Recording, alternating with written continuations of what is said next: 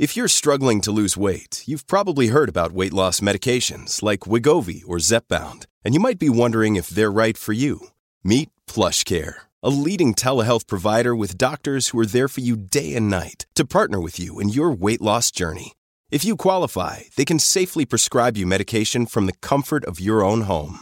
To get started, visit plushcare.com/weightloss. That's plushcare.com/weightloss.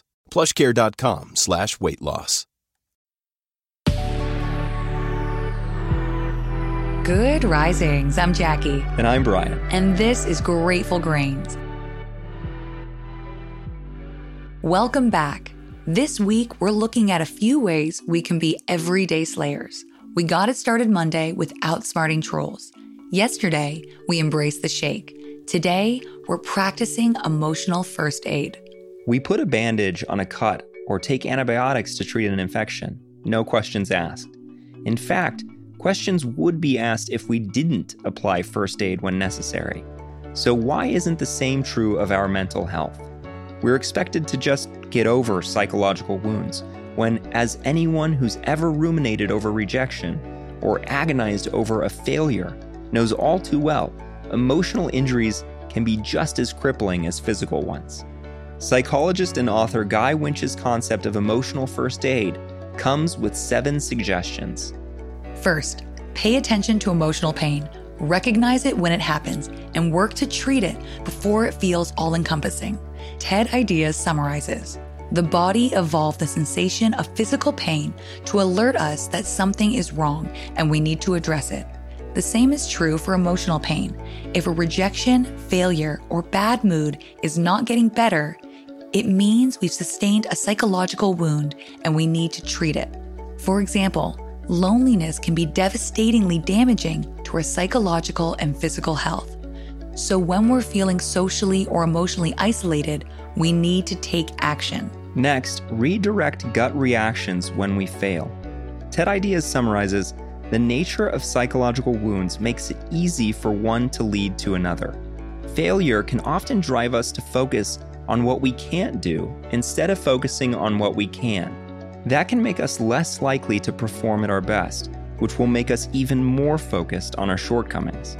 To stop this sort of emotional spiral, we can learn to ignore the post-failure gut reaction of feeling helpless and demoralized, and make a list of factors that we can control were we to try again. For instance, we think about preparation and planning, and how we might improve each of them. This kind of exercise will reduce feelings of helplessness and improve our chances of future success.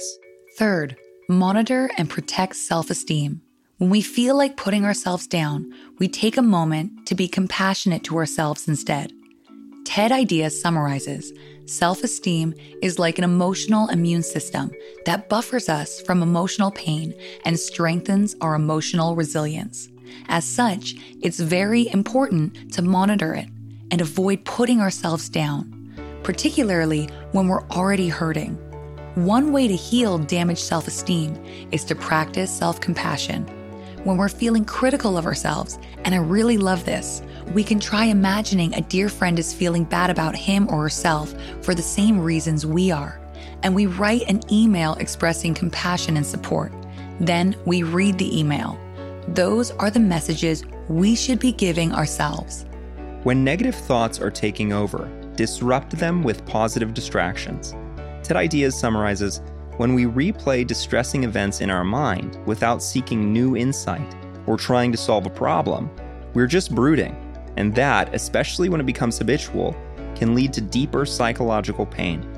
The best way to disrupt unhealthy rumination is to distract ourselves by engaging in a task that requires concentration. For example, do a Sudoku, complete a crossword, try to recall the names of the kids in your 5th grade class. Studies show that even 2 minutes of distraction will reduce the urge to focus on negative, unhealthy thoughts. Next, find meaning in loss. TED Ideas summarizes, loss is a part of life, but it can scar us and keep us from moving forward if we don't treat the emotional wounds it creates.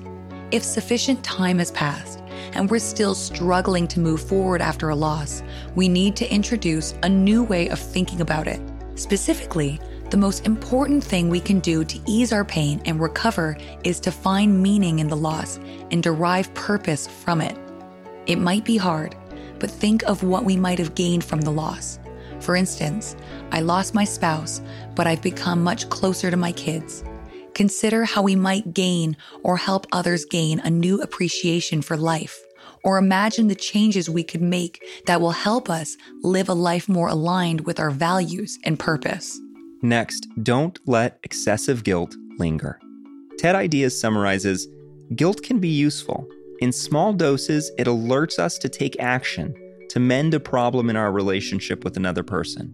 But excessive guilt is toxic in that it wastes our emotional and intellectual energies and distracts us from other tasks and prevents us from enjoying life. One of the best ways to resolve lingering guilt is to offer an effective apology. Yes, we might have tried apologizing previously, but apologies are more complex than we tend to realize. The crucial ingredient that every effective apology requires, and most standard apologies lack, is an empathy statement. In other words, our apology should focus less on explaining why we did what we did and more on how our actions or inactions impacted the other person. It is much easier to forgive someone when we feel they truly understand. By apologizing, even if it's for a second time, the other person is much more likely to convey authentic forgiveness and help your guilt dissolve. Finally, learn what treatments for emotional wounds work for us as individuals. TED Ideas summarizes, pay attention to yourself and learn how you, personally, deal with common emotional wounds. For instance, do you shrug them off, get really upset but recover quickly, get upset and recover slowly, squelch your feelings, or something else? We use this analysis to help ourselves understand which emotional first aid treatments work best for us in various situations, just as we would identify which of the many pain relievers on the shelves work best for us. The same goes for building emotional resilience.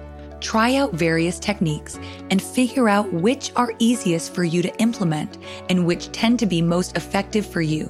But mostly, we get into the habit of taking note of our psychological health on a regular basis, and especially after a stressful, difficult, or emotionally painful situation.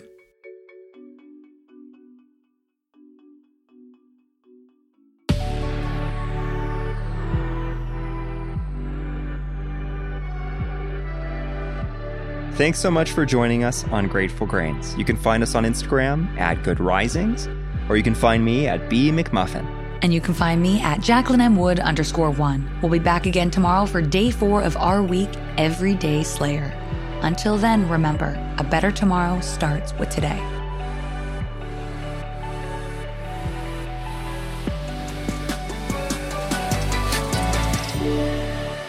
Good Risings is presented by Cavalry Audio. Sick of being upsold at gyms? My guy, you're currently a base member? For $90 more, I can upgrade you to our Shred membership. For $130 more, you'll be a Swole member. And for just $300 more, you'll reach Sweat Platinum. At Planet Fitness, you'll get energy without the upsell. Never pushy, always free fitness training and equipment for every workout. It's fitness that fits your budget. Join Planet Fitness for just $1 down and $10 a month. Cancel anytime. Deal ends Friday, May 10th. See Home Club for details.